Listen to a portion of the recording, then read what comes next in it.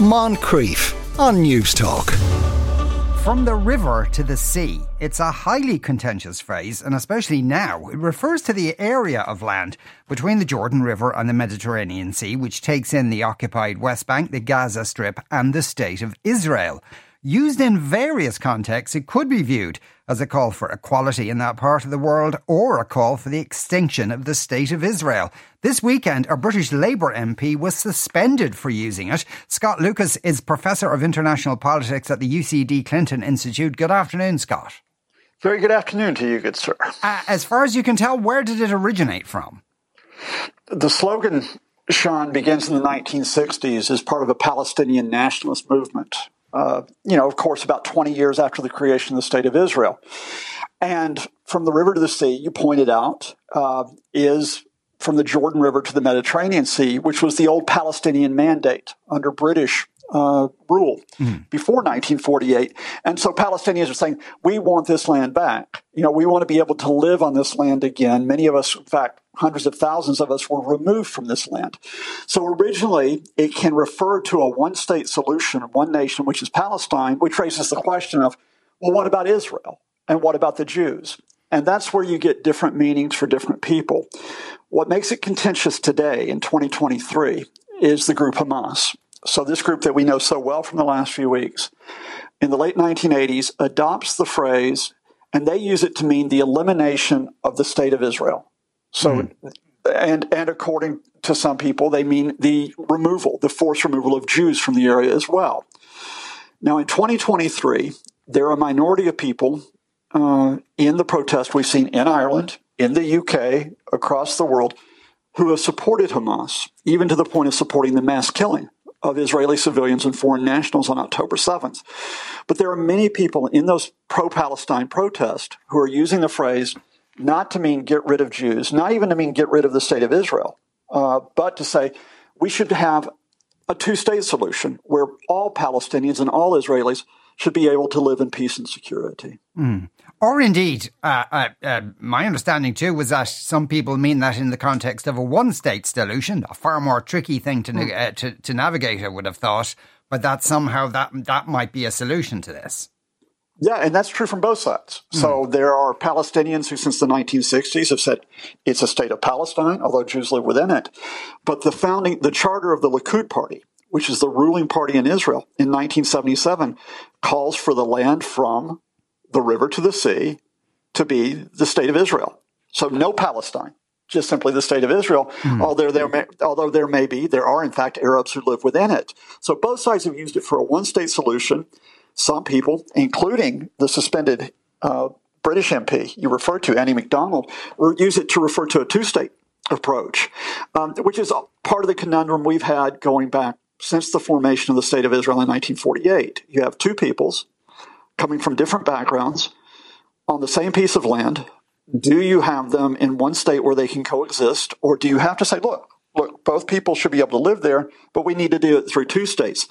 That conundrum has not been solved, and of course, at times, we've had some groups on both sides who've exploited the failure to resolve that to turn to violence rather than discussion. Yeah.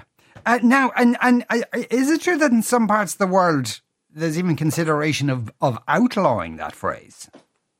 So there has been consideration of outlawing the phrase, and in fact, it's gone as far in recent weeks in Germany, where the police in Berlin have said it may be a crime to use that phrase in demonstrations. And Germany has, in fact, banned a series of pro-Palestinian protests on the grounds that it basically could be a danger to security in the current heated situation. However, other countries have considered this and have gone the other way. So in 2021, in the Netherlands, Dutch prosecutors, at a time when there was great tension again between Israel and Gaza, they said, no, the phrase is protected speech. You can say from the river to the sea, and you're not necessarily calling for the elimination of the Jews, so we're not going to prosecute. And in recent weeks, in contrast to Germany, Austrian prosecutors have also said they are not going to prosecute over the use of the phrase. Again, saying that there could be different interpretations of how the phrase is being used, that it's not necessarily hate speech. Given some of the context is used in, I suppose the phrase in itself has become somewhat toxic. Well, yeah, and again, I can say that we can think of other conflicts in the recent past, including those closer to where I am now in the UK and closer to you in Ireland, where phrases can have different meanings depending on who says them and who hears them. I think the important thing, at least for me, not just as an analyst, but as an activist, is to say, look, who is the person saying it and why are they saying it? And are they saying it to incite? Are they saying it to cause division? Or are they actually saying it, look, as a manner of trying to get us to discuss and to find a way out of the current mess? And I have to say that there is a tendency in a conflict like this to say my side good, your side bad. The more that we can see those in the protest, and I think the vast majority of those in the protest just honestly want to stop to the killing on both sides of the border, that's going to be the way forward, rather than saying, if I use a phrase, it's good, but if you use a phrase, you're threatening me. Yes. I know, obviously, you're keeping a very close eye on what's happening in Gaza. Do you have a sense of what Israel's exit strategy is? I do. And unfortunately, it's a nice day here in the UK and maybe nice in Ireland. I hate to bring you down a bit. The exit strategy now is, I think after a lot of debate amongst the war cabinet, is to, quote, destroy Hamas, as Prime Minister Netanyahu has said, without necessarily considering what happens after you destroy Hamas. And I think that means two things that we have to accept right now. The first is that the commitment right now is simply to go in with the expanded bombing, including many areas which, whether, simply because they're close to where Hamas may be, will get hit. And that includes hospitals. That includes the refugee camp where scores died in Jabalia last night. And that decision to carry out ground operations and to carry out the bombing means that the simultaneously opening of the crossing from Egypt today to allow a very limited amount of humanitarian aid, to allow a small group of people to leave, that's a token gesture. What I have to say to you right now is that the Israeli leadership has made the decision that their priority is to go after Hamas, to try to remove it as a force, and civilians, and indeed even more than 240 hostages in Gaza right now, they're expendable in the course of trying to do that. Surely one would have thought that if in the attempt, as we saw in the refugee camp, to kill one person, you kill 50 others, every single family member of those 50 people is now thinking, if they're not already a member of Hamas, might become one in the near future. Absolutely right. But I think that isn't necessarily a consideration that is hitting home with the Israeli leadership. Because let's be honest with you, the first thing, I think I need to say this quite clearly, trying to put this out there, much of the international community went to the Israelis and said, Hamas crossed a line on October 7th because they killed more than 1,000 Israeli civilians and foreign nationals. And that it is no longer acceptable for Hamas to remain in power. But the international community also said to the Israelis, and a lot of other people said to the Israeli leadership, how are you going to do that? Let's talk about how you're going to do that in terms of political means, economic means, and military means. And people said, look, it's going to have to be a process where you isolate Hamas, you isolate Iran behind it, and let's try to do that. And at the end of the day, after weeks of discussions, the Israeli leadership has rejected that. They've decided that somehow you can destroy Hamas. And I just have to tell you, I'm skeptical of doing that. In the early 1980s, Sean, you might remember that the Israelis went into Lebanon to try to destroy groups that would later become Hezbollah. They got bogged down in Beirut. They failed. And the armed factions committed to destroying Israel became stronger because of that. The Israelis went again into Lebanon in 1996 to try to get rid of Hezbollah and failed. They went into Lebanon in 2006 to get rid of Hezbollah and failed. They went after Hamas in 2008, 2014, 2021.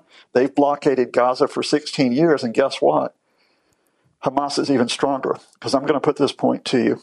There are two alternatives that you have. You can either go the option of trying to, quote, destroy Hamas, or you can go the option of putting humanitarian aid to help civilians, the civilians who are dying, the civilians who are under threat, not by the thousands, not by the tens of thousands, by the hundreds of thousands. You could put that humanitarian aid in there and perhaps separate those civilians from Hamas. But if you go in and just simply bomb and carry out a ground offensive, those civilians will see Hamas as their only protector. They have no alternative. So which path do you choose? You mentioned Hezbollah there, and there are various other groups that are helped to a greater or lesser extent by Iran. Do you see this spreading, this conflict? I don't see it deliberately spreading, in the sense that even though I think the Iranians knew that Hamas would attack at some point, they didn't know the specifics of when, and I think they were taken aback by the large number of civilians that were killed. I think the Iranian regime knows that if this war spreads, they may not come out well out of it. They've got some very serious political and economic problems at home, and many of their people do not even want the Iranian regime to continue supporting Hamas. Hezbollah, which is on the northern border with Israel and which is involved in skirmishes with the Israelis, they could try to start another front in the war, but they're in a very tenuous situation in a country, Lebanon, which is almost a basket case right now. The Houthis in Yemen, this insurgency that have taken control of the capital and are lobbing missiles right now at Israel, which have been intercepted so far, they could try to stir up trouble, but I don't think they want an all-out war given the absolute disaster in Yemen over the past decade. But that's not how wars spread. Wars start quite often, Sean, because you have pinprick operations. Someone just wants to stir up a little bit of trouble, keep someone else on the defensive. And then the other side says, well, we'll carry out our own little pinprick operations. And you have skirmishes and you clashes, and then they get more intense. So what we've seen in the past couple of weeks is, for example, that Iranian-led militias in Iraq and Syria have carried out more than 20 attacks on bases with U.S. personnel in Iraq and in Syria. Now, so far, only one American has died. He died of a heart attack, and 21 were lightly injured. But imagine if one of those operations killed dozens of Americans because a rocket or a drone just happened to hit in a way that it caused maximum casualties. Just imagine if the Americans, in fact, who did strike a couple of Iranian positions in Syria last week, had wound up killing dozens of Iranians. You could say the same thing. What happens if all of a sudden you get dozens or hundreds of people get killed between Hezbollah and Israel? Then it kicks off. So I don't think we're looking at an expanded regional war by design, but I do think that it's of concern that until you get some type of space and some type of de-escalation in Gaza, there is always the potential that that simply other areas which are connected, everywhere in the Middle East is connected, other areas will descend into violence as well. Yeah, and particularly the West Bank as well. One would have thought Fatah isn't exactly popular there at the moment. They haven't had an election in 15 years odd. Could that escalate? It already has escalated. I mean, more than 100 Palestinians have been killed in the West Bank since October the 7th. And, you know, the Israeli forces, of course, are occupying forces. There's always been tension in the West Bank. There's always been violence in the West Bank, and that has, for reasons you can guess easily, has increased, given the anger of people in the West Bank at what's happening in Gaza. I think the interesting part of your question is that what accompanies that violence in the West Bank is also a very difficult political question. And that is, you would hope that there would be an alternative to Hamas in Gaza. That's why you want to put the humanitarian aid in there, to try to find that alternative. The problem is that the Palestinian Authority, led by a very old man named Mahmoud Abbas, who is actually not liked by many of the people in the West Bank, that many of the leaders of the Palestinian Authority are seen as being, I'll use a polite phrase, economically suspect in terms of how they use funds, that in some parts of the West Bank, Hamas is even more popular than Fatah. So you have got a fundamental question which concerns all of us, which is how can you find and work with Palestinian groups who are committed not only to getting a Palestinian state, but getting a Palestinian state where you have proper governance, where you have a proper accountability, where you provide for services for your people. But we're not going to get to that question about getting a proper Palestinian Authority until you get away from the current position we're in, which is, and I hate to use this phrase, it's one from Vietnam, kill them all and let God sort them out. Yeah. Scott, thanks a million for speaking with us today. That was Scott Lucas there from the Professor of International Politics at the UCD Clinton Institute. Moncrief, weekdays at 2 p.m. on News Talk.